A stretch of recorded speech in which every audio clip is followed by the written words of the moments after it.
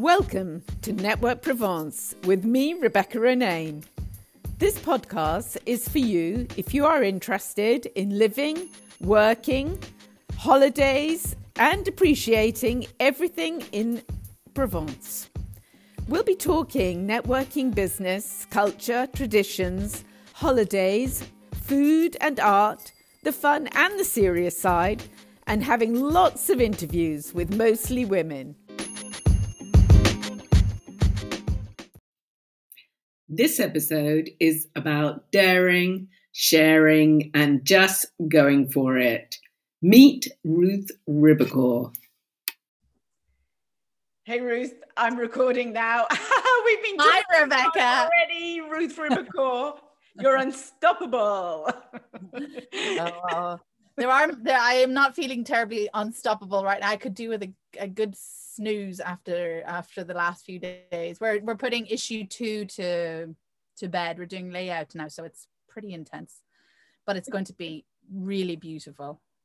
It's kind of you have just done something quite unique, I think, in these days, is that you've created a magazine called Fair, a printed magazine. Yeah. So that's become quite an unusual thing, I think, these days, creating a new magazine. And yeah, you're located in Provence. So first, I wanted to ask you, why Provence? Why are you here? So we moved in 2010. So I should say my husband is French. But I initially had him move to Ireland when I was working with Walt Disney Studios. So when we met, we actually kissed on St. Patrick's Day. And I think about 2 weeks later, he had packed his bags and moved to Ireland. That was a killer effect. He was like, he was a goner. He moved to Ireland, and it was around the time of the financial crisis, and our son Louis was born, and I got quite sick from Hashimoto's, which is an autoimmune disease, and I didn't realize I was sick. I thought it was literally exhaustion from having a newborn, but when I went back to work, I realized very quickly that no, things were not working as they should do with my body and stuff. And so the financial crisis hit, my health took like a massive downturn. And then having a 6-month-old at home and, traveling with the Walt Disney Company, none of it was kind of fitting anymore. It just didn't feel right anymore. And with Raf being French, we'd always kind of flirted with the idea of one day moving to France. And we had met and fallen in love in Lacoste, which I know is the bête noire of the Luberon. Everyone goes, why Lacoste? Why are you living in Lacoste? But we met here, fell in love, and we actually created quite a lot of friends in this area. So it felt like the right place to kind of take a breather, take 6 months out, move to France gently, slowly, and then figure out what we're going to do after that. And that was we moved in November 2010. And if anyone knows Lacoste, in wintertime, there is not a shop open. There's not a bakery. There's not a pharmacy. We arrived. I had no driving license. I had a 1-year-old. I had just left my career. I just thought, what have we done? There was a moment of, oh God, because of course, when you come here in the summertime as a tourist, everything is like, wow, this is the life. November in Lacoste, not quite the same as July in Lacoste. So that there was a moment, I was telling you earlier, I signed up to Pôle Emploi. I had always worked my entire life.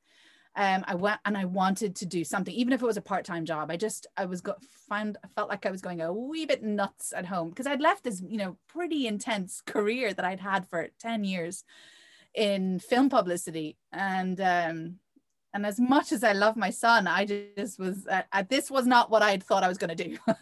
So I went to Pôle Emploi and they basically signed, ticked all the boxes. And it turns out I was absolutely unemployable, not even as a waitress, I don't think, because I went to one of these job fairs and I thought, oh God, this is okay. This was a disaster. I was never going to work again. And so that was my first 6 to 12 months in Provence.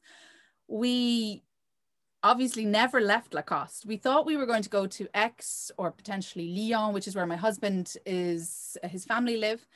That was that was always what we thought we were going to do. And then of course, when you get here and everything slowed down. I started taking walks and I learned how to cook at 30 years of age. Raphael thought, God, why didn't we do this 4 years ago? Because I thought cooking was like heating up a Marks and Spencer's dish for 25 minutes at 200 degrees. That was my idea of cooking. I thought I was a great cook, but apparently not. So life slowed down for us. And I think we fell in love with the rhythm of life here and the seasons. And of course, like just living here. And so the idea of moving elsewhere quickly evaporated. And from that point onwards, my husband he was very lucky. He was able to work from home. So nothing really changed for him. He just kind of worked from home for the same company he was working for in Ireland. And for me, I had to figure out then what it was that I was going to do, because I wasn't going to be employed, definitely not immediately anyway. So what was it that I could do that would earn me a little bit of money, keep me busy, keep me occupied, keep me challenged? And that was it. God, it's not even a decade. It's nearly 12 years ago. Yeah. So so I basically had to accept that I would have to be an entrepreneur if I wanted to do anything. I would have to create work for myself here in Provence.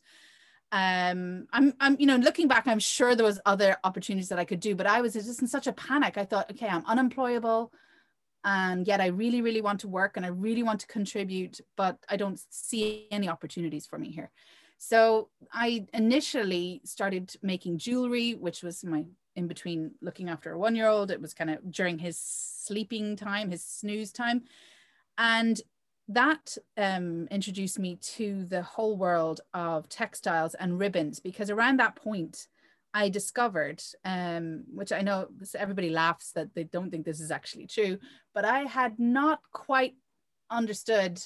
Even though I had dated Raphael for 4 years and we were married for a year, I knew that their family made ribbons, but a ribbon in my mind was something like that you wrap a present with. And so it wasn't that thrilling to me. It was great, it was cool, but it wasn't that thrilling. So I asked his grandmother if she had any ribbons that I could use, play around with to make some jewelry with. And it was only when she produced this box of samplers from the 19th century that I was like, oh, okay, this is what the French understand a ribbon to be.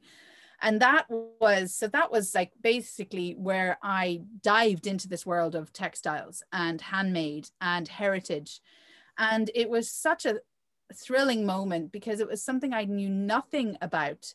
And it was something that our family did. And so I was very proud, and I thought, God, if I don't know anything about this, I'm sure like there's a lot of people out there that don't know anything about ribbons and these types of textiles.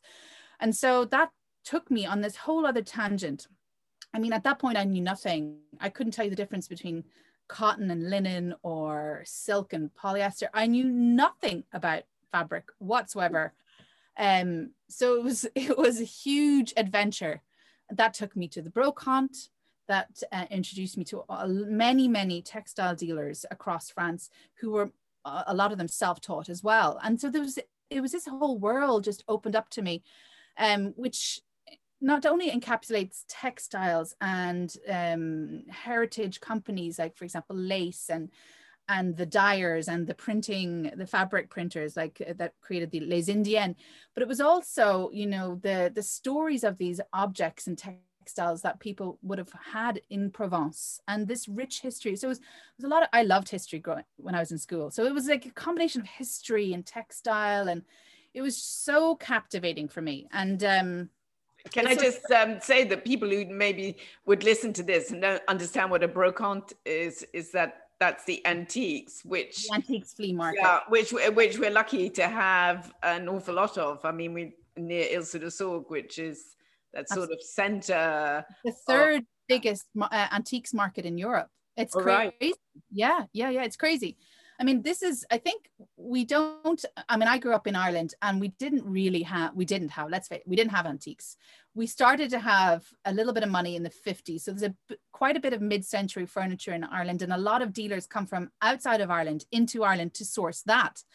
But I didn't even have a visual reference for any of these things that they, that the French take for granted, like the piqué covers that, which are basically hand how would you call it, hand stitched bed covers, but like that the French used to cover furniture and wrap fragile things in, that are like 200-300-year-old fabrics.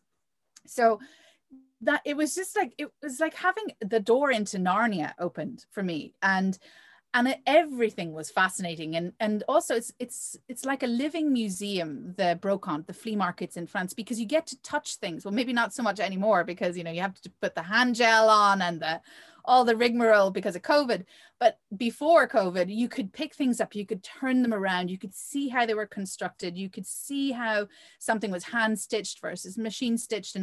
And then, if you, again, learning French, you pick up French and you start a conversation with the dealers, and you learn so much about traditions that actually many French people don't know is not a known thing, because they've always just grown up with it, and they just assume everybody knows this. But there's so many things like etiquette and silverware and the napkins that they have at the table, like small way that we learn about the history of France and how people grew up. And it's an incredibly rich area, Provence, as well. I mean, I know people, the antique dealers that come from all over Europe to Provence, because you have at one time, on one hand, you've got the richness and the noble fabrics and the silks and all of these incredible things, but you also have this really beautiful rustic antiques, like the pottery and the woodworking. And so it's like I knew nothing about antiques before I came here, but if you're into antiques, this area that we live in is just phenomenal. And an old house gets sold, and next thing the guys come in and they clear it out, and then it's nearly like, sometimes you feel like a chateau has just been unloaded onto the pavement at these antiques fairs. It's nuts. I love it. I mean, I have to say, not the only great thing, one of the good things about COVID lockdown is that I have probably saved so much money, because I would go every Sunday, and there are things that you find that are incredibly rare, and the price is it's probably a lot of money, but it's still not enough money for what it's worth. And you end up, this is why my house is just coming down, but you find incredible treasures to take home. And I would never even think now to go and buy a new piece of furniture. I would just, because there's some incredible furniture and art and decorative items at the brocante that you can get. But that's a whole other story. But I'm excited for them to reopen and restart, because it's such a fun way to spend a morning. Really is. It's like going to a museum, except it's open air and it's fun, and it's treasure hunting. It's treasure hunting. Yeah, I love it. It's one of my favorite things to do, really. And I would go literally every weekend on a Sunday. It's my ritual. Sunday morning, back for lunch, and then even like when you're buying little things along the way, you get home and you unload it, and it's like you're rediscovering things that you forgot you bought that morning. And well, that just goes to show you how much I buy. But it's magic. I love it. But the brocante is really, and my jewelry is really the reason I picked up a camera, because for my jewelry, I knew that I had to sell it, and in order to sell it, I needed to take a photograph of the work, and I needed to tell this story via the photography. So I got my first camera when I was 30. So I'm 41 this summer. So 11 years ago. I mean, I'd never taken a photograph other than with one of these disposable cameras at weddings. I mean, I had never had something that I wanted to either capture. That sounds terrible, but it was just not something that I needed to do. And here I found myself having to communicate with bigger world via Etsy or Instagram and share my life and share, you know, I might have bought something at the BroCon, but maybe I didn't want to sell it, but I wanted to share it because I thought it was so incredible. So that's how I started to take photographs. And then, like everything that's happened in the last 11 years, I suddenly found myself taking photographs for magazines. And from one day to the next, I became a journalist. And I don't even know how that happened, because it was never something that I ever aspired to be. It was never on my list of to-do things, or it just was the most easiest natural thing that ever happened, because I went in and I started taking photographs of one of my closest friends, and I sent that in to this magazine in the US because she had actually the editor had contacted me asking me, did I have any stories that they could publish? I said, well, you know, I can go and do this. And at the time I was shooting on automatic. So, I mean, and it was a point and shoot. I was shooting on JPEG. For anyone that's into, probably know all this. I mean, I was basic of basic. We're talking, you know, I was, you know, pointing my camera and taking the photograph. But I probably did have an eye, and I knew what I was doing. But when I look back at those photographs now, I can see I've come a huge way, which is normal. But that first shoot that I shot and I delivered to the editor, that actually made front cover. And that, I just thought, I think like somebody's playing a joke on me here. I suddenly found this was my new job. And it was a completely crazy set of events then that set into action, because I not only got to spend time with these incredible, all women, female makers, I got to learn how to use my camera. I got to grow my photography skills, but I also then got to tell their story and share their story with the bigger world. And that was at the same time a huge responsibility for me, and I took it very seriously. And it was a huge pleasure. It was like somebody had, without me telling anyone, this was like my dream job. This is what I get to hang out with my favorite people. I get to learn about new art forms and art skills and mediums, and I also get to grow my own skills just through practice, just by physically doing it, and learning and making mistakes and learning and growing. And I could never have told you that that's what I would be doing when I first moved to Provence. This is what is so crazy about life, is and I think, like, you say yes to things and then you figure it out later. Because when the editor said, oh, would you submit a story? And I said, of course I would. And of course, like, I had 200 questions. I was like, what do I do? What does she mean by like 300 DPI? But I didn't let her know that I did not know what I was doing. I was like, I'm just going to go do it. And let's just do it. Let's just figure it out while we're there and figure it out later.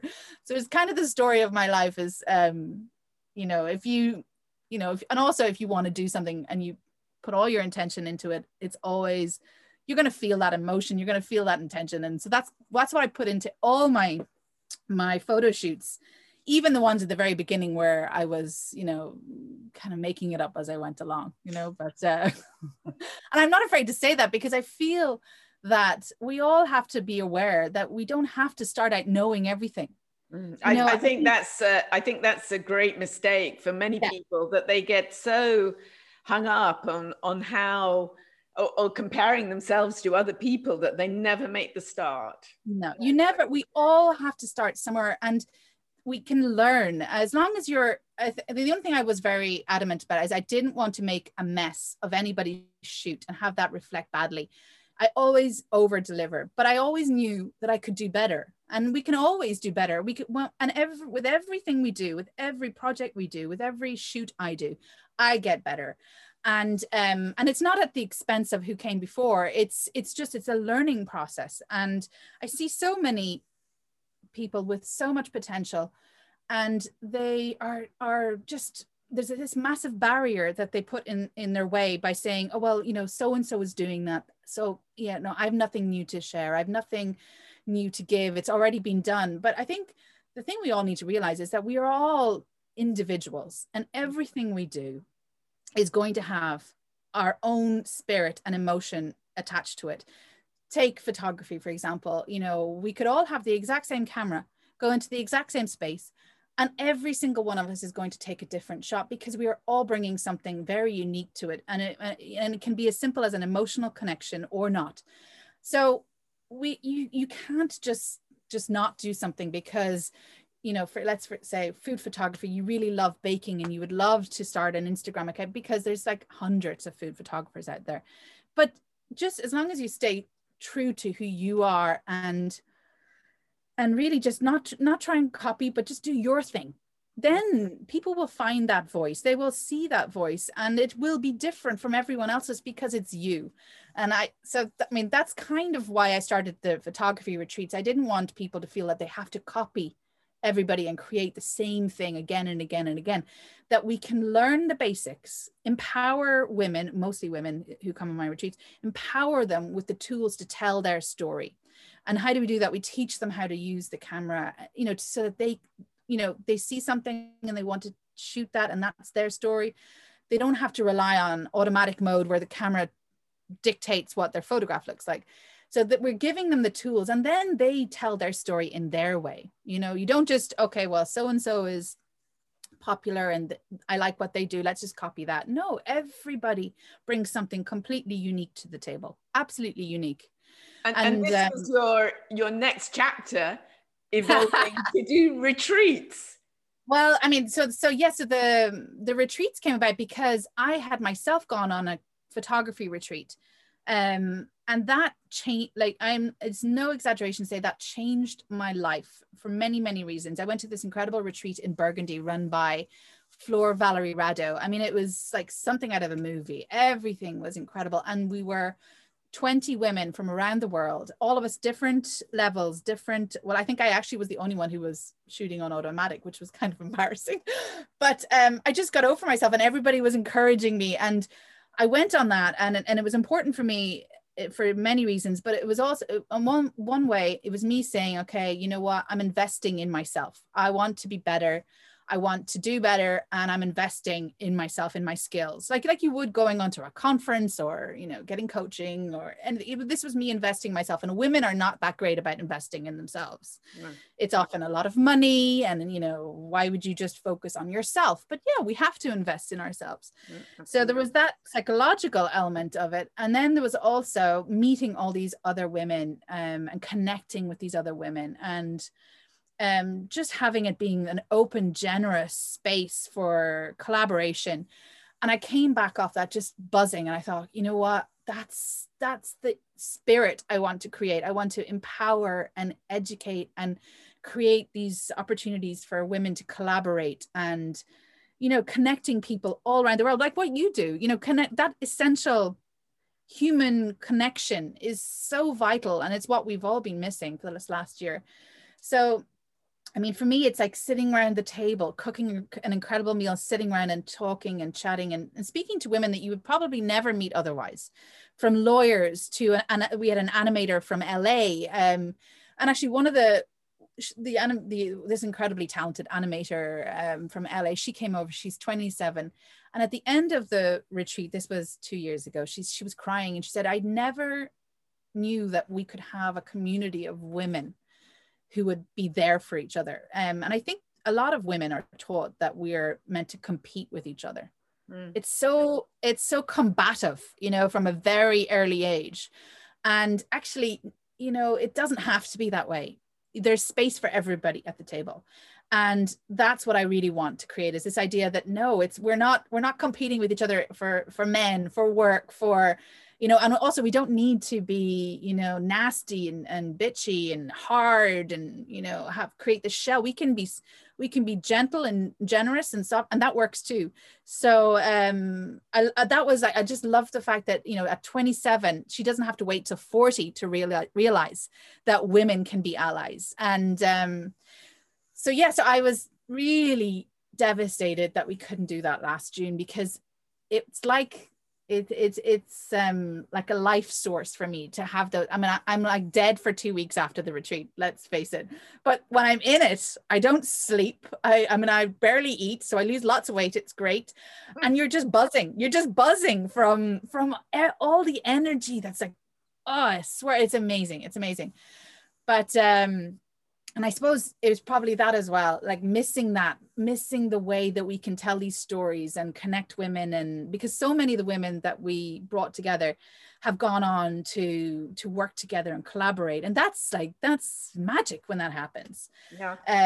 So I want creating opportunities for other people, opportunity for yourself, and yet that feeds into all those other women as well. I can absolutely, feel energy. It's like what somebody said, it's like a circle, and when you have this energy where you want to kind of feed into it, build the circle, make the circle bigger, add more people into it and help more people, rather than see our careers as this kind of pyramid that we have to climb to the top to be the best, to focus and specialize and get to the top of that pyramid, because it's very lonely up there. It's very lonely at the tip of that pyramid. It's so much more, for me anyway, fulfilling to have this community and this circle that we are constantly thinking of other people and feeding them opportunities. And for example, somebody, a big French perfume company who I'm very good friends with, wrote to me and said,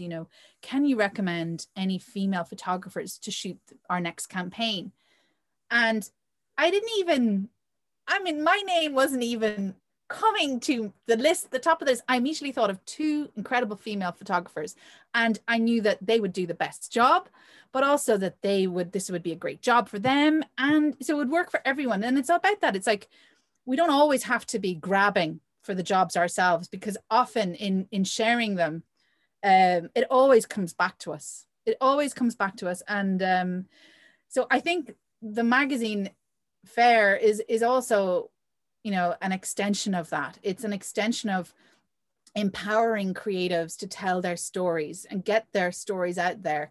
Because I think the biggest problem, the barrier for handmade goods now, is that we've gotten so used to going into a shop and it's all anonymous, and we don't know who's making anything anymore for us.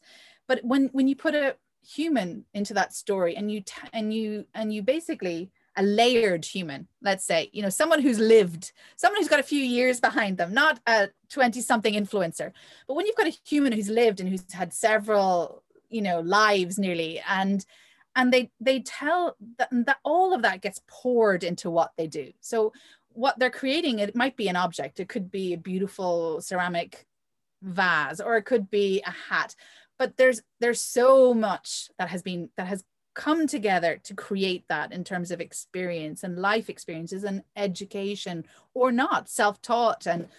And that's, if I can't bring people together in person, I want to connect people through this type of storytelling. Yeah. So, and then the pandemic came along, and we're going to be doing a retreat. So we were talking earlier on how, well, the retreat magazine, the retreats for me, I really feel very strongly, because there's the retreat world, especially the photography retreat world. It turns out, I'm so naive, but it turns out it's a very tiny, small, tight little world. And there are rules, as there are in many industries and areas of work. And I didn't know any of those rules, but now I'm kind of an insider into them. So I'm partial to a lot of, I know what they're talking about. They're talking about, when do we restart? When do we start our retreats again? And I just feel that until people can travel without stress, so that they arrive here and there's no possibility that they can be stressed out, until they can arrive here and they can't get sick or stuck here, and also until people can get their jobs back and earn enough money that this is not going to put them in a position of stress to travel, that they can invest in themselves without, creating a lot of headaches. Only then do I want the retreats to start back safely and securely, and where everyone is in the right spirit to be there. So I'm not in any rush to start them again, which then gave me space to say, okay, well, how yeah, how can I create storytelling? How can I create people and or situations where people can meet? And that's how FAIR came about. I mean, it's a lot more complicated than that, but yeah, the pandemic really just said, okay, just go for it.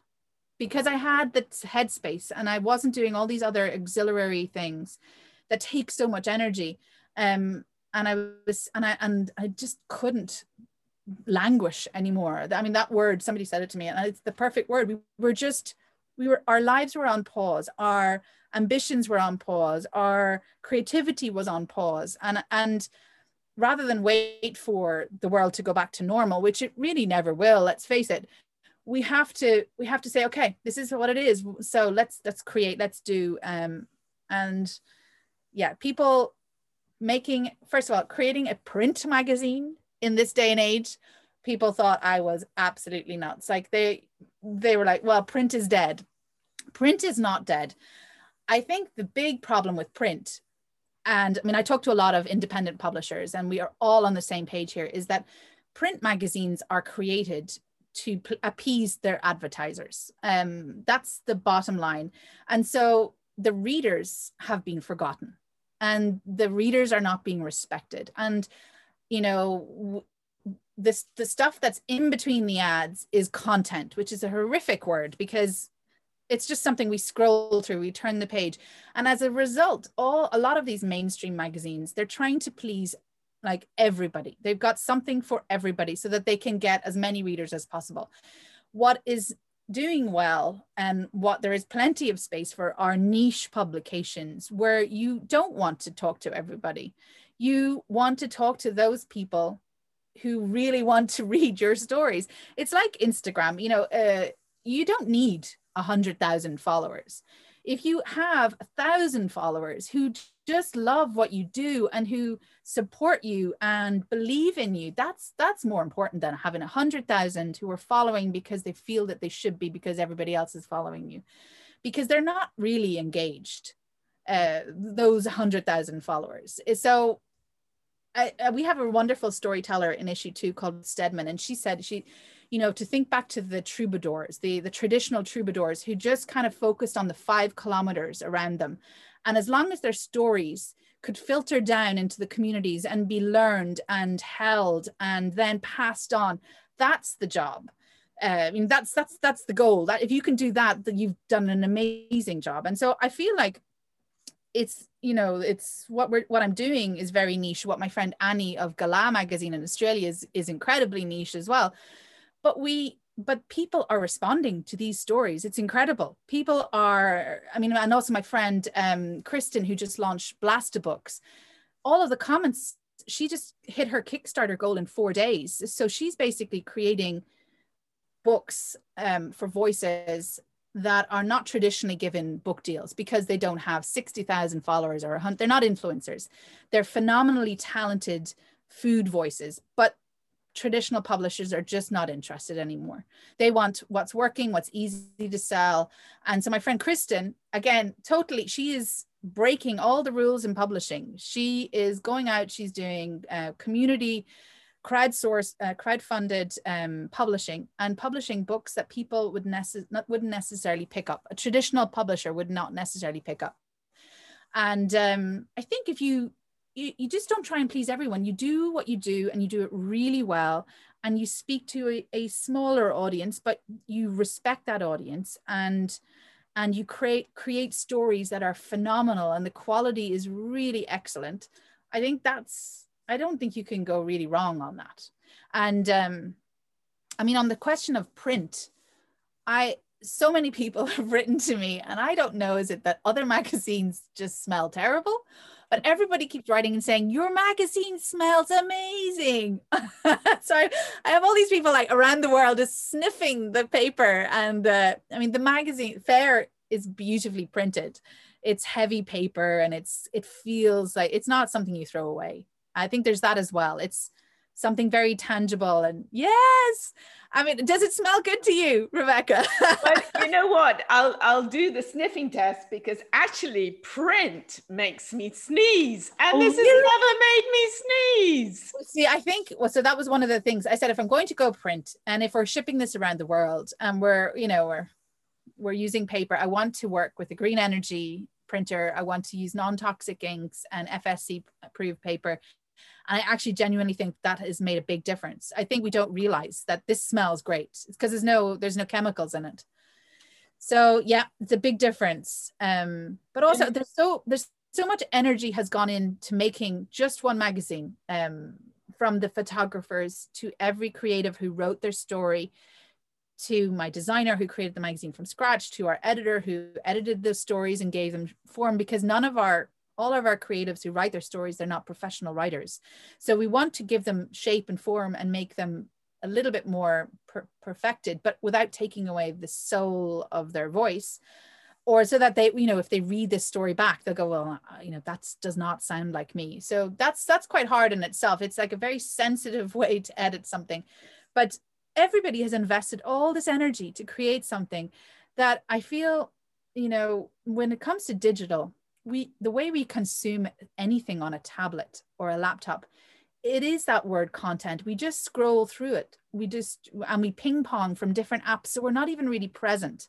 Whereas with Fair, I subscribe to Cabana, for example, and World of Interiors. And there's a few magazines I absolutely love. And when they arrive in the post, I will just I will set time aside. I'll make myself a coffee. I'll go and I'll just give myself that half an hour or hour to read those magazines.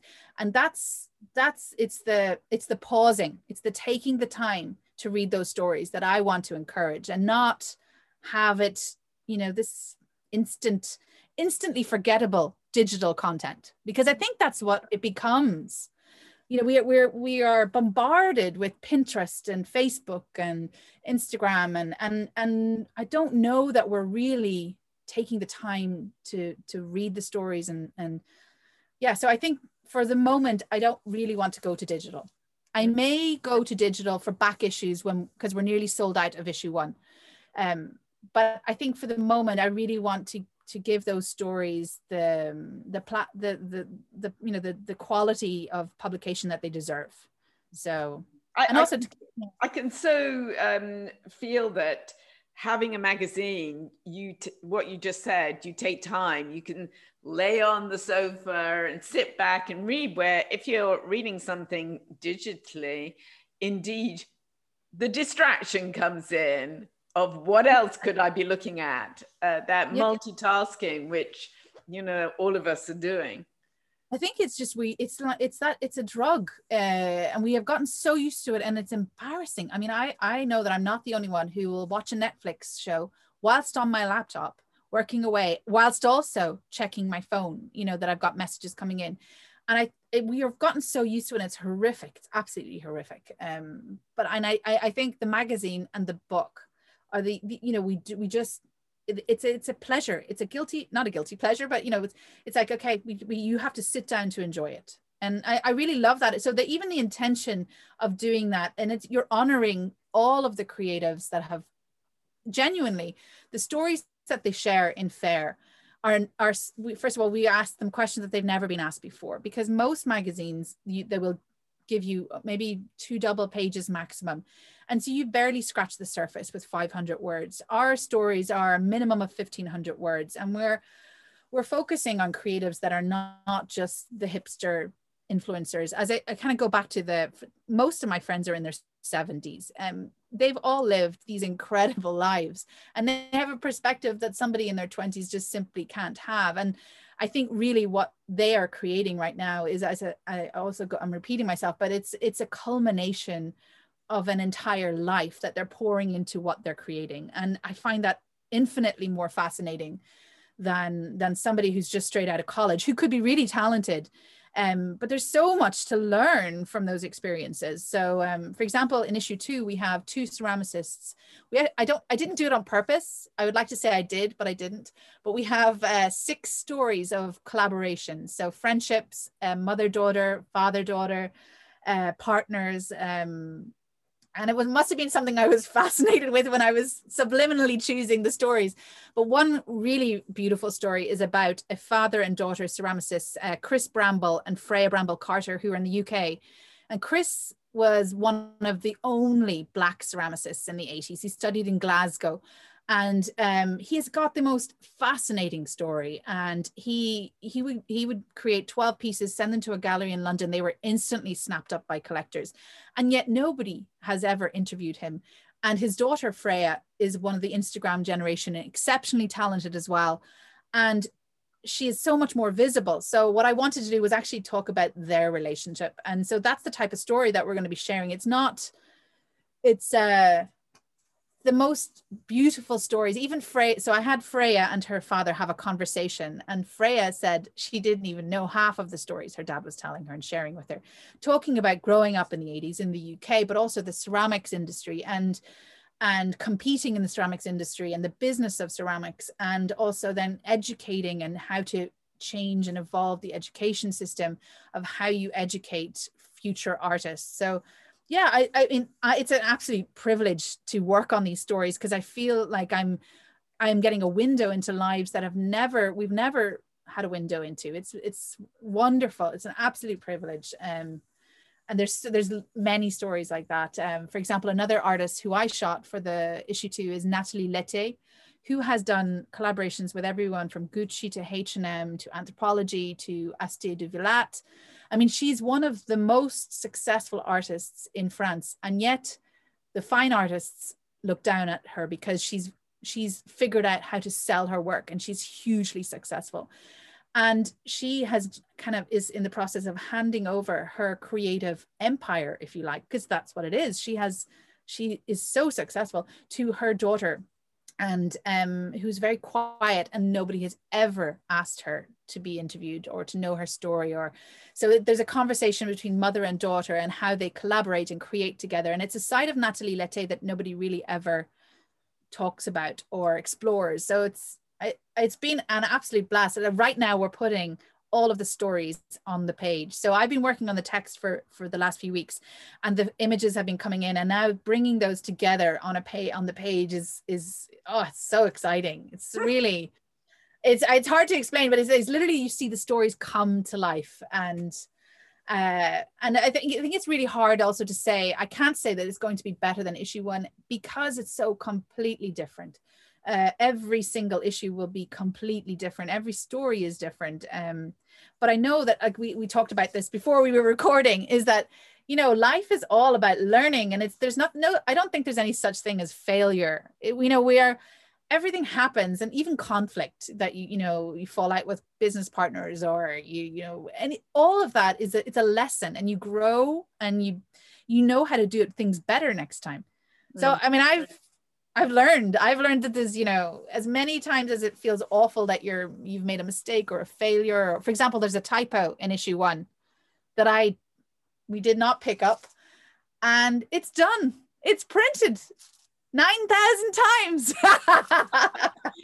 in my editor's letter. If anyone is looking out for it, it's in my editor's letter where I say I am not even a real publisher. Well, there you go. So but nobody died.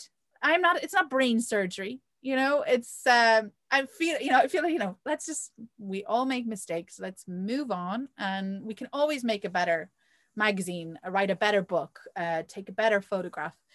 So that's what's exciting about life. Yeah. As I've been actually learned in the latter part of my life, that failure is feedback. Yeah. And it's something that I think people get totally hung up on for all the wrong reasons, and it holds them back. And just to keep curious, like you're explaining about all the amazing uniqueness out there in life, and that everyone is unique and has something to bring to the table or to your magazine as going forward. Yeah, no, I mean, I'm going to be doing another, I'm going to be working with Kim Klassen. She's doing an online workshop. She's an incredible creative mentor in Canada who's in issue 1. And I love her so much. And she's asked me to come on talk. She's doing a course called Elevate Your Photography. I think there's a much sexier title. That's what she said it's about. The key thing is how to elevate your photography. And she wants me to talk about photography for editorial and how to get your work published and how do you go about that. And I really feel the only thing is I'm so busy right now that I can't respond to absolutely every submission and say, okay, well, this is not working because, and this is what I would change. But I would love, oh my God, I would love to have the time to then be able to go back, because I feel it's all about transparency also with me, and empowering and educating and, taking, pulling back the curtain, because I think storytelling is absolutely critical for creatives, for them to connect with their audience. And it's not that hard if somebody just, gives you a few feelers and a few feedback. But essentially for me, that somebody can take a really wonderful photograph and they can be a really great photographer, but a story, especially a story in Fair, which can go across 10 pages, it will not work with 10 individual photographs that don't connect, potentially different lighting or different color story. Or another problem is emotion. For me, it's absolutely critical that there is an emotional connection. Especially, these are human stories. These are not still lives. But I mean, I'm not saying still lives are void of emotion, but there has to be a human connection. And I think that comes when the photographer feels not just an interest, but a responsibility in telling that story in a really great way. So it's less about, oh, I get to get my photos published, but more about, okay, how can we share this story in the most incredible way? And there's photography that's been sent to me that I couldn't tell you, with each individual shot, there's nothing wrong with it, but as a whole, it's missing something. So eventually I'd love to be able to do something to teach that, because getting your work published on a blog or in a magazine, it's phenomenal for you. And it shouldn't be that hard. And I know that, like in any industry, there is also a tendency for people to work with the same photographers again and again, like on film sets. You've got your team. You don't have to imagine what's going to happen. You don't have to train anyone in. You're not going to get any nasty surprises. You get what's on the cover, on the packet, or what's that metaphor? You get what's written on the packet. Oh, I can't remember the metaphor, but it's that you might need to edit that out, Rebecca. my making words up.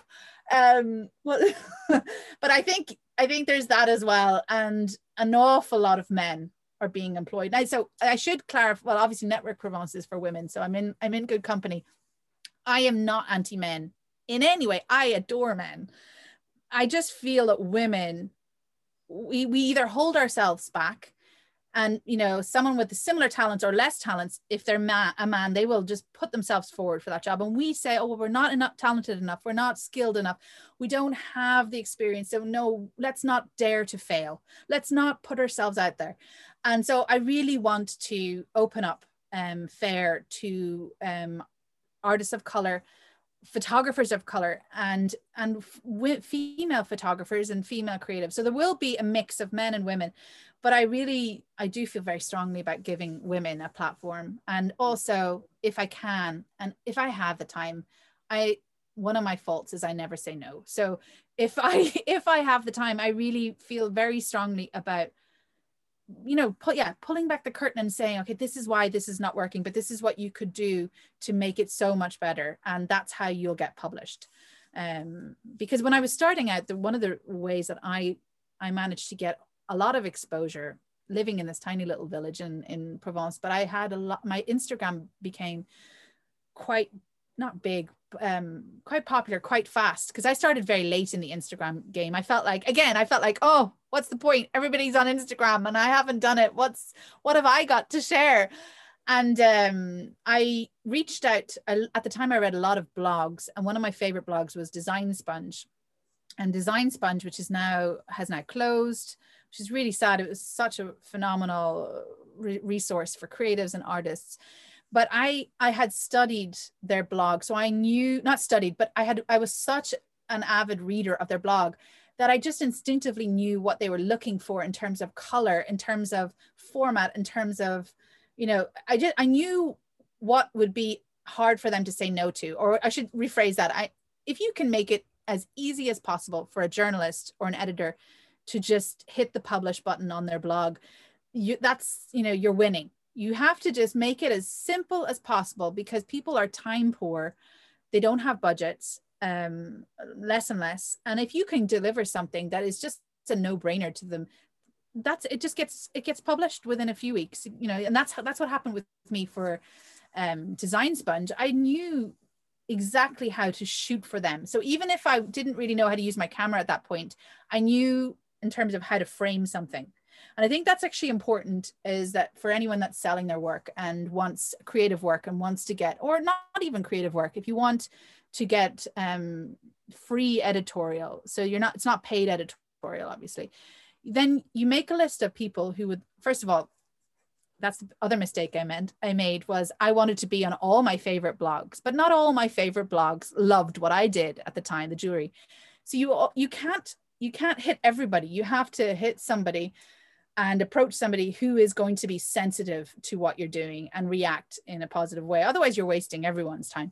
So, you make a list of blogs that you love or magazines that you love. You do your research, find out what style they like. Do they like colors? Do they like muted tones? And then you just send them. You write your piece, you write your story, and you send your photographs in, and you just make it so much easier for them to publish. So that's definitely a technique that worked for me in this tiny little village in Lacoste, getting recognized across in the US. And I don't know that many people know to do that, but I think just journalists don't have time today. If you can make it so easy for them that, so that it fits the culture, it fits the aesthetic, there's no barrier for them to not publish you. I'd love to be able to help people learn more about that as well, especially when it comes to print publishing. And once you've got your foot in the door there, you build that relationship and the trust. And I just had a wonderful young photographer in London shoot a story for me. And it was a bit of a risk for me because I didn't really know if she was going to be able to do it. But I did a call with her, and my gut said that she got it. And she was really excited about the story. And the fact that she was excited to tell this story, I really believe that is what brought the photography to it's one of my favorite stories now in issue 2. And, she doesn't have 20 years experience, but she had the desire to do it really well and to do her best by this creative that she was shooting. Yeah. And she did it. She really did it. So it's interesting. I was talking to somebody else the other day that when I was in Walt Disney Studios, so my job was publicity director, and I would get photo shoots of all the top stars that were in the movies that we were distributing at the time. So one, for example, Sandra Bullock.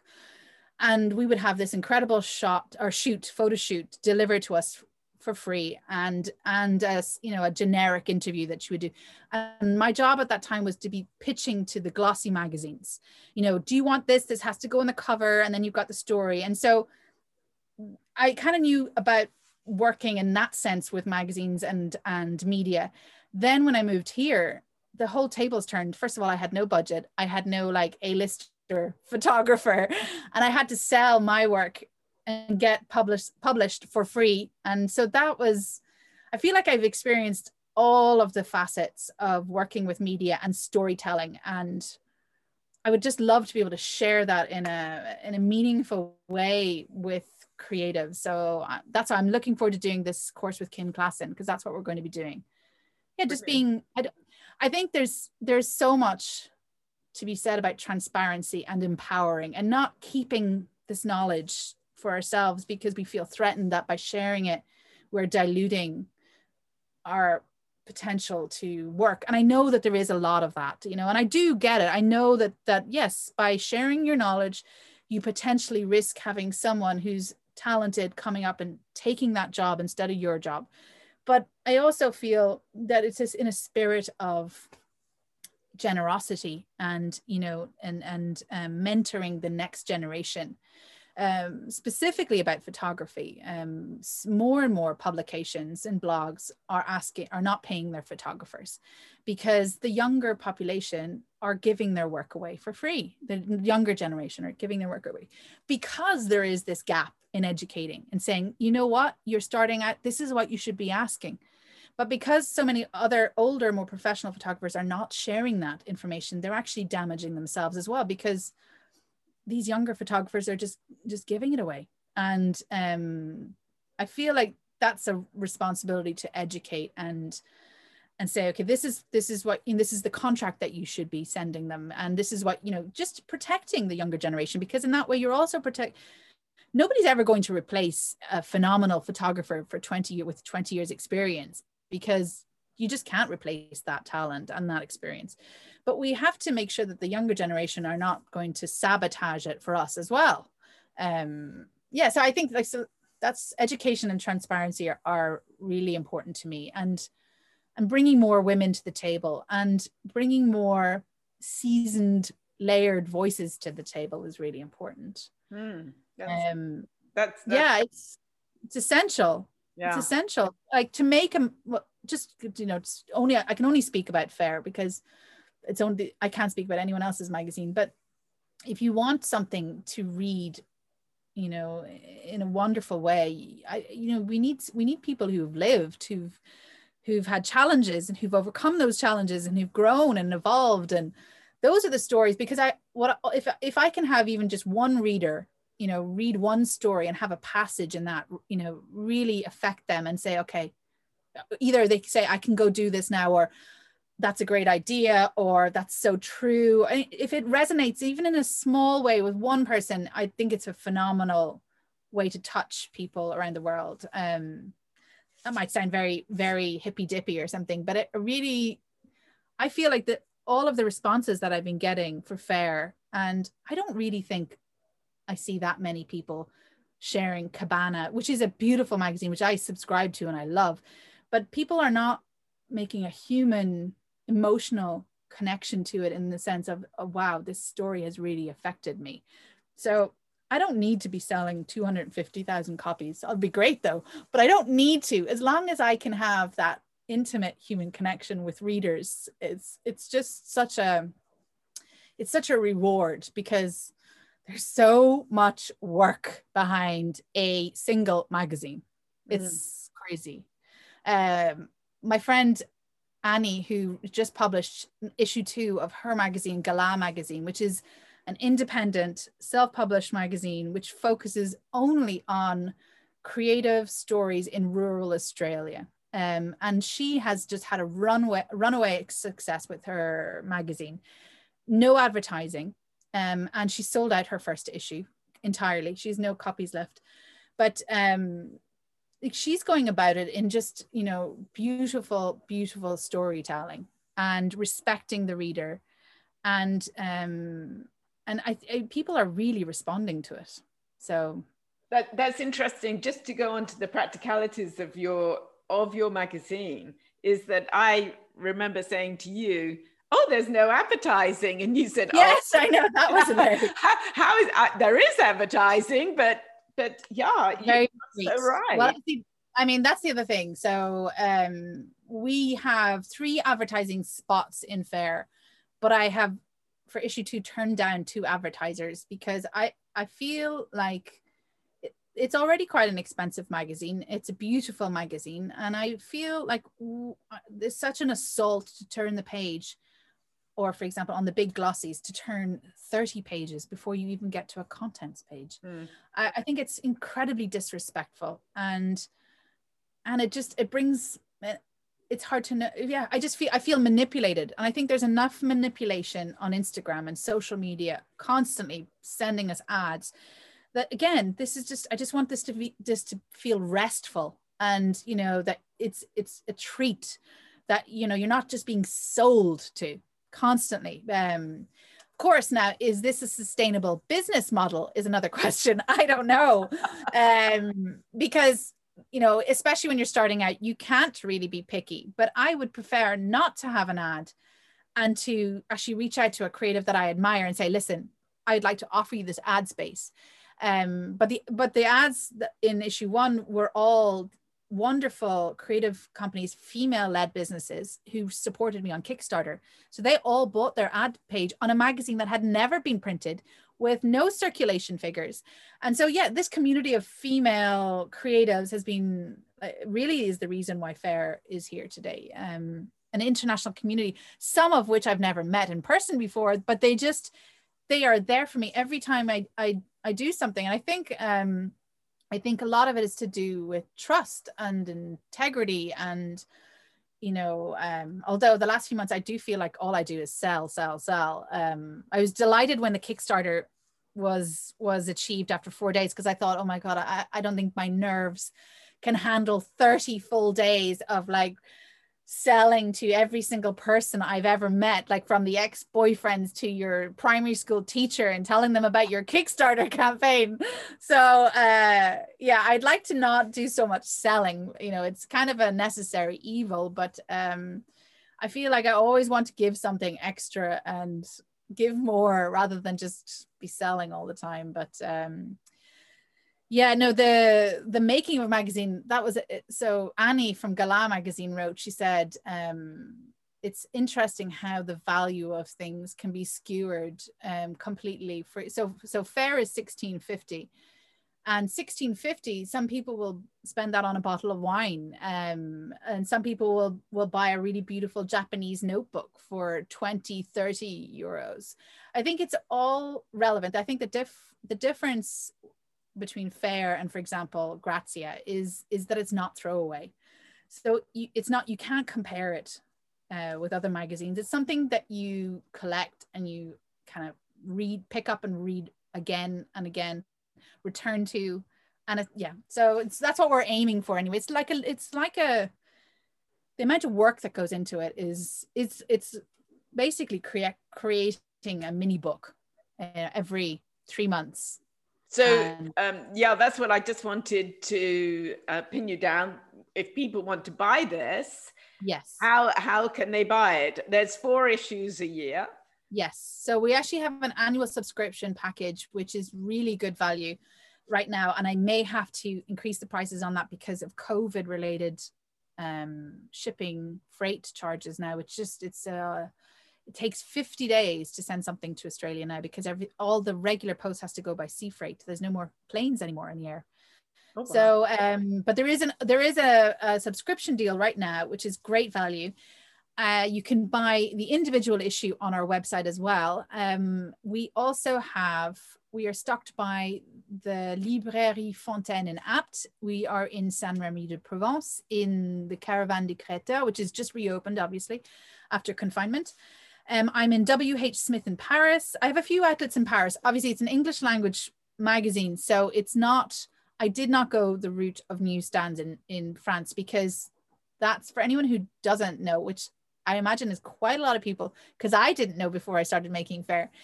The world of newsstands is pretty horrific from a business point of view, but also from an environmental point of view. It's pretty horrific. The press, the newsstands around the world. So I am being sold into 30 countries around the world into newsstands, as well as Barnes and Noble, Books A Million, and Joann's in the US, which I'd never expected for issue 1. The distributor wrote me about a week after we launched the Kickstarter, and he wanted to distribute it, which was incredible. Now, the terms for anyone crazy nutters out there thinking about making a magazine, the reason there are so few independent magazines on international newsstands is very simply because you do not have any guaranteed sales, no guarantee on your sales. You have to ship them. I've shipped 6,000 copies to newsstands. So there's no guarantee on those sales, and you do not get paid for 300 days. 300 days. So I will see any sales that are not guaranteed on issue 1 next March, in a year's time. So that's crippling for most.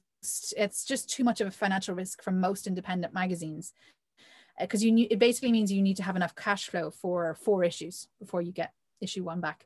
But I figured, like everything in life, say yes and then figure it out later.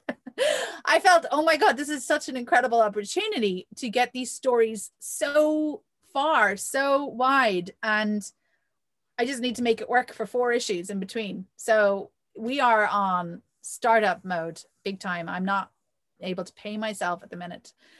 I'm just basically surviving on good vibes right now.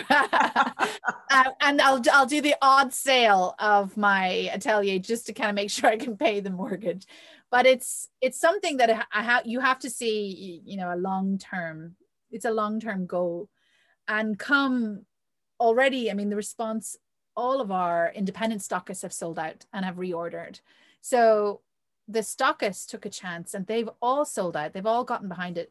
So you do get a read that the response is really great to it already. So fingers crossed for Barnes and Noble, because that would be incredible if we can get in. I mean, we're in there on the first issue, and they're giving us a big promo as well in store, so for free, which is like, wow. So we'll see. But as long as I have copies available, you can buy it directly on our website, and it will be shipped from Germany. So it's relatively economical to ship it from Germany. But of course, if you want to just pick up an issue in Apt or Saint-Remy, you don't have to pay any shipping fees. That's for sure. So I need to get it's not currently in Saint-Remy. What day are we today? They've just reopened. So in another few days, I will get the copies over there. So if anyone knows the Caravan de Créateur, there's many of my friends have their work in there. It's a really beautiful pop-up store with, I think there's like 25 different creative makers from the area. It's well worth popping your head in there if you're in Saint-Remy. But yeah, so we're going to get 45 independent stockists, which again, if anyone's interested in the business model, how do we make money? How do we keep going? Really, it's our independent stockists, because they buy outright. This is the international press and newsstands. If they don't sell copies, the copies are destroyed at the end of the quarter. And I'm devastated by that. But this is the model. This is what they do. This is the amount of magazines that must be destroyed around the world is pretty hideous. Sorry, my husband is gesticulating to me. I've got a package arrive from Apple, my charger for my MacBook. So I rely on independent stockists, and I feel it's really important to treat them really well, because they are buying your magazine, they're taking a risk straight away, but they're also the same people who are getting behind your magazine and promoting it for you, as opposed to just putting it on a newsstand shelf and wishing, if somebody buys it, great, because you don't have to commit to that. If it doesn't sell, it gets pulped. So my independent stockists are really very precious to me, and they've all gotten a little bit of an extra goodie in their delivery, and I really need to nurture those stockists moving forward. I would love to be on newsstands across France, but it's just so it's really, newsstands, you can only really do it if you're a big publisher, like a big glossy magazine and printing 100,000, 200,000 copies. So I wouldn't recommend it for an independent magazine. But then that goes back to this idea of, we're not trying to appeal to everybody. We're trying to appeal to a very small niche audience of readers who really, really enjoy reading this magazine, and they get it, and they are your champions. It's this culture of community and fostering community, and that community then champions you, and you see it on Instagram, and when you are selling something or creating something that really connects with people, they're part of your marketing plan without you even intentionally. For example, with the issue 1, I did not write to any big influencers or anything like this, or press, and ask for them to write about the magazine or publish. I have had all of these readers and Kickstarters, pledgers and things like this, who've all just got the magazine and taken the time to share what they love about it, which I don't know that it's not really something you can strategize about or plan. It's something you can dream of having. And I am so fortunate that I have these people all over the world who just like 5 or 10 stories of them going through the magazine. I feel like everybody's seen the magazine at this point, but they really just love it, or they'll highlight parts of it and they'll share it, or they'll write why they love it so much. And I think it's an incredible, it's like a movement. It's a community. It's community-based marketing. Isn't that what we call it? Except that to call it marketing makes it kind of I feel a bit dirty calling it that, but it's not. Yeah, without a strategy or an intention, I'm going to hit this person, I'm going to hit that person, I'm going to send them this, I'm going to send them a care pack. No, it's just been the community has gathered around this magazine and believes in it. And I see it with Gala magazine. I see it with this Irish publishing house, Blasta Books. People are just saying, about time, this is so great, change things up, break the rules. And so there's an excitement and rallying around what you're creating. And it's a relief on one side, because at one point, just before I pressed the Kickstarter button to launch the campaign in January, I had been living with this inside my head, and I'd talked to Annie of Gala magazine, Annabelle Hickson, and I had been kind of brainstorming and kind of egging each other on. And, you know, I would chicken out at one point and she'd say, no, go for it. And I mean, vice versa. And just before I pushed the button on the Kickstarter campaign, I had this horrible feeling. First of all, that I had imagined that people would want to read this. And then I thought, oh God, because my goal was 15,000, which didn't even cover the cost, but it meant that I wouldn't be bankrupting my family or anything. But it meant that I could make the magazine, maybe like 3,000 copies or something, keep it small, but I could do it. And just before I pressed the button, I thought I felt that I was going to be sick. I thought, okay, maybe I should just ask for 5,000 or I was like, oh, what am I doing? And then in 4 days, we had our goal and it went over our goal. And so there was this, there's an appetite for slowing down, for authentic stories, even though that word has been used and abused. Whenever you see hashtag authentic, it's usually the entire opposite of authentic. But people I'm not allowed to curse on this, am I, Rebecca? Oh, why not? People have a BUL, I'm doing my mother thing, BULLSHIT radar. And they can tell when something's for real and when something's not. And they want to read real stories. There is an audience I'm really excited to see what else is kind of bubbling to the surface after this last year, and to see what else is going to happen and voice. I mean, the thing is, another, when we go back to talking about why should we do that, that's already been done, or there's too many people doing that, and you know breaking yourself down before you even try and do something you've been dreaming of doing.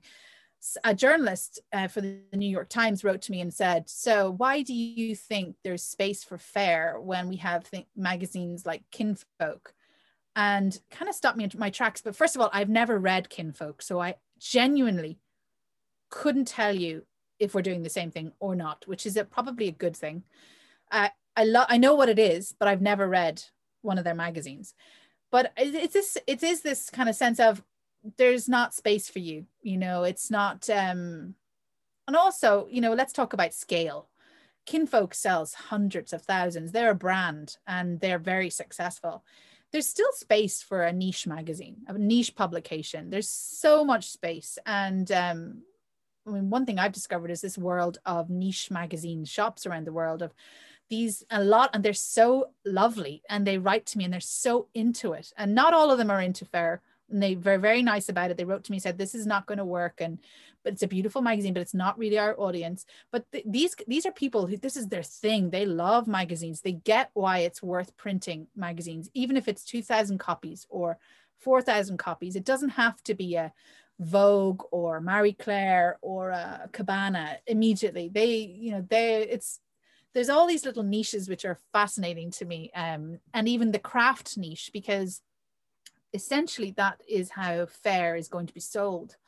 It's not, it's a craft an elevated craft magazine, and it's going to appeal to people who love handmade, who are interested in knowing about different skills and different areas and different mediums. And creative stories. So I think that's also in with any business, it's very important to be very honest with yourself and say, okay, who is my audience? Because if you are creating a magazine that's responding, or that the craft world is responding to, but you're feeling a bit snobby about that, and you, I mean, you have to get over yourself. You have to say, these are the people that are going to respond to these stories, and not just respond to them, but tell their friends about them and love them and reread them. And yeah, it's, you can't, I don't really, and I never assumed that Faire was going to be competing with Cabana or World of Interiors. There are plenty of aspirational magazines out there that just sweep you away and transport you to a whole other world, a world that you could probably never ever live in, or, you know, it's not your world. Whereas Faire is actually about inspirational stories that we can relate to, that, you know, we know these people are our friends. And, you know, so yeah, I don't know that I could handle an aspirational magazine. So I'm very happy to be an inspirational magazine. And you know what? You certainly are inspirational. And I'm really grateful for your spirit, which keeps on daring and being curious, because that sharing with all of us is something that I think people need. And I'm sure if everyone listens to what you say, you know, they find a lot of inspiration to obviously listen to your story and read your story, but also the inspiration to get out there and do what they've dreamed about as well, or dare to dream. I think there's this awful way of thinking that says you're too old to do that. You're too old to change career. You're too old. I mean, I don't ask me that. I know, Rebecca. It's like, what? Who says this? You know, who says you have to choose a subject that you study at, you know, let's say in UK A levels, or, you know, from the age of 16, you need to know what you're going to do for the rest of your life. And you're not allowed to deviate from that. You're not allowed to dare to be passionate about anything else and give anything else. I just think that's rubbish. I really think, I think the future is this layered approach that we can be free. And of course, you know, people have mortgages to pay, and, you know, we get health benefits and we get all these sorts of benefits when you are employed by somebody. And it is scary to leave that behind. And I see lots of women doing it once the children have grown up and flown the nest. And I find those stories absolutely magical. And especially because they coincide a lot of the time with women starting to feel that they're to the rest of the population, you know, that they're no longer 20 years old, and you know, let's face it, our boobs are not 20-year-old boobs anymore, and we're invisible to everybody else. And so that means that we don't count, that we don't have a say, and what's the point? And also, you know, you've all this technology like Instagram and things that can be a little bit intimidating, and then there's new apps every bloody minute. But I love, those are the stories that fascinate me, of women that dare to go for it. And I just love turning my lens on them, and, you know, bringing their story to the world. And I don't know if you know Odile, she's one of my favorite people, Odile Bouscarat, who has an antique store in Ile-sur-le-Soir called La Petite Curieuse. She's in her 70s, and she's the most incredibly beautiful woman that I know. Really, like, she has got this incredibly chic gray chignon, and she's a beautiful person. And I shot her story, and I remember when I was taking her portrait, her face became very sad immediately. It was like a veil just kind of shifted over her face. And I know what she was she was like, well, what's the point? I'm old, I'm not attractive anymore. And I had to bring her out of her head to get that portrait done, and her story made front cover. And I actually genuinely, it's never, I don't know how to explain it. I don't aim to get, it's not a competition to get covers for me. It is just the most incredibly exhilarating thing when somebody you love and adore and appreciate has her story, especially when she's 50 plus, on the cover of a magazine. That's what makes it all worth it. And it's like, you count, your story counts, and just keep doing what you're doing. And yeah, I know you feel strongly about this as well. It's never too late to pick up a camera. There's nothing stopping you from picking up a camera and going out and shooting photography about things that you love. It's never too late to start writing. It's never too late to just discover a passion and go for it. And if anyone is in the Network Provence réseau, wants to talk to me about any of this and needs to be talked into doing anything, I am a major enabler of craziness. I just think, as long as you are not putting yourself or your health at risk, you just go for it. It's worse to live with the regret, I think, of, absolutely, oh, I really, it's worse to live with that regret than to do something. And what's the worst that can happen? If it doesn't work, it's no big deal, and at least you've done it. And you in any case, you'll have learned something. You'll have grown, you'll have new skills, you'll have a new perspective. You'll hopefully have met some incredible people along the way. I do think that's also there's something to be said about surrounding yourself with people who encourage you, and who are honest with you and only have your best interests at heart. The kind of people that if you're in a room and someone says, as I said earlier, someone says, oh, can you think of anyone who'd be good at that job? And instead of thinking of themselves, they think of you. Those are the people that you need in your life, especially if you want to take a risk. You need people who will be honest with you, but respectful, that really don't want you messing anything up, but that want to encourage you. It's a hard mix, but I've been very fortunate since moving to France to have some incredible women around me. I'm very, very lucky.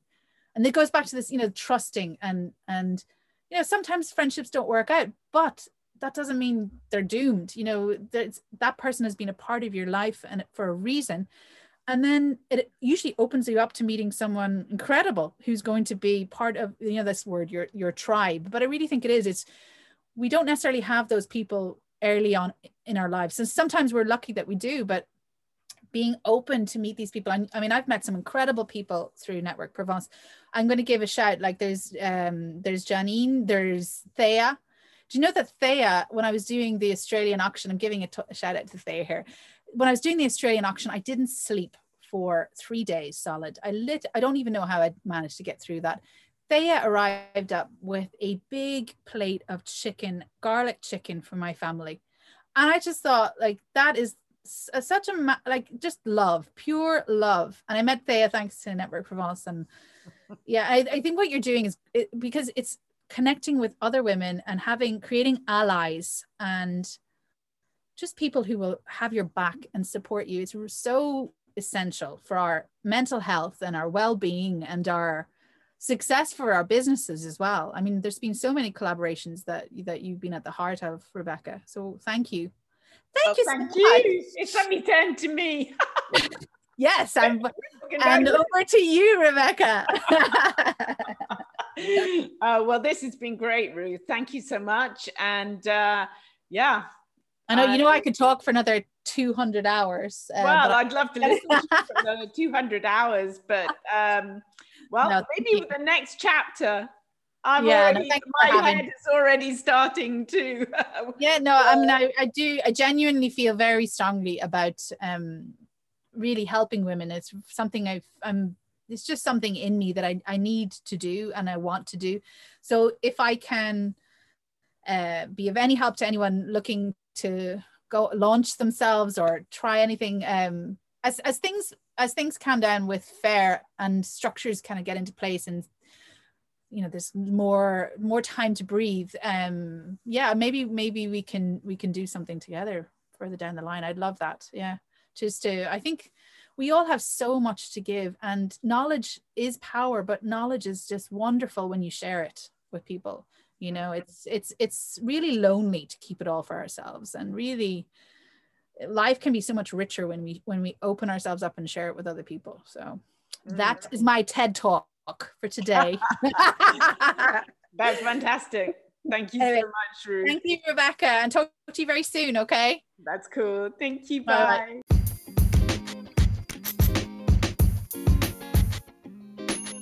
Thanks for listening to me, Rebecca Ronayne, creator of Network Provence.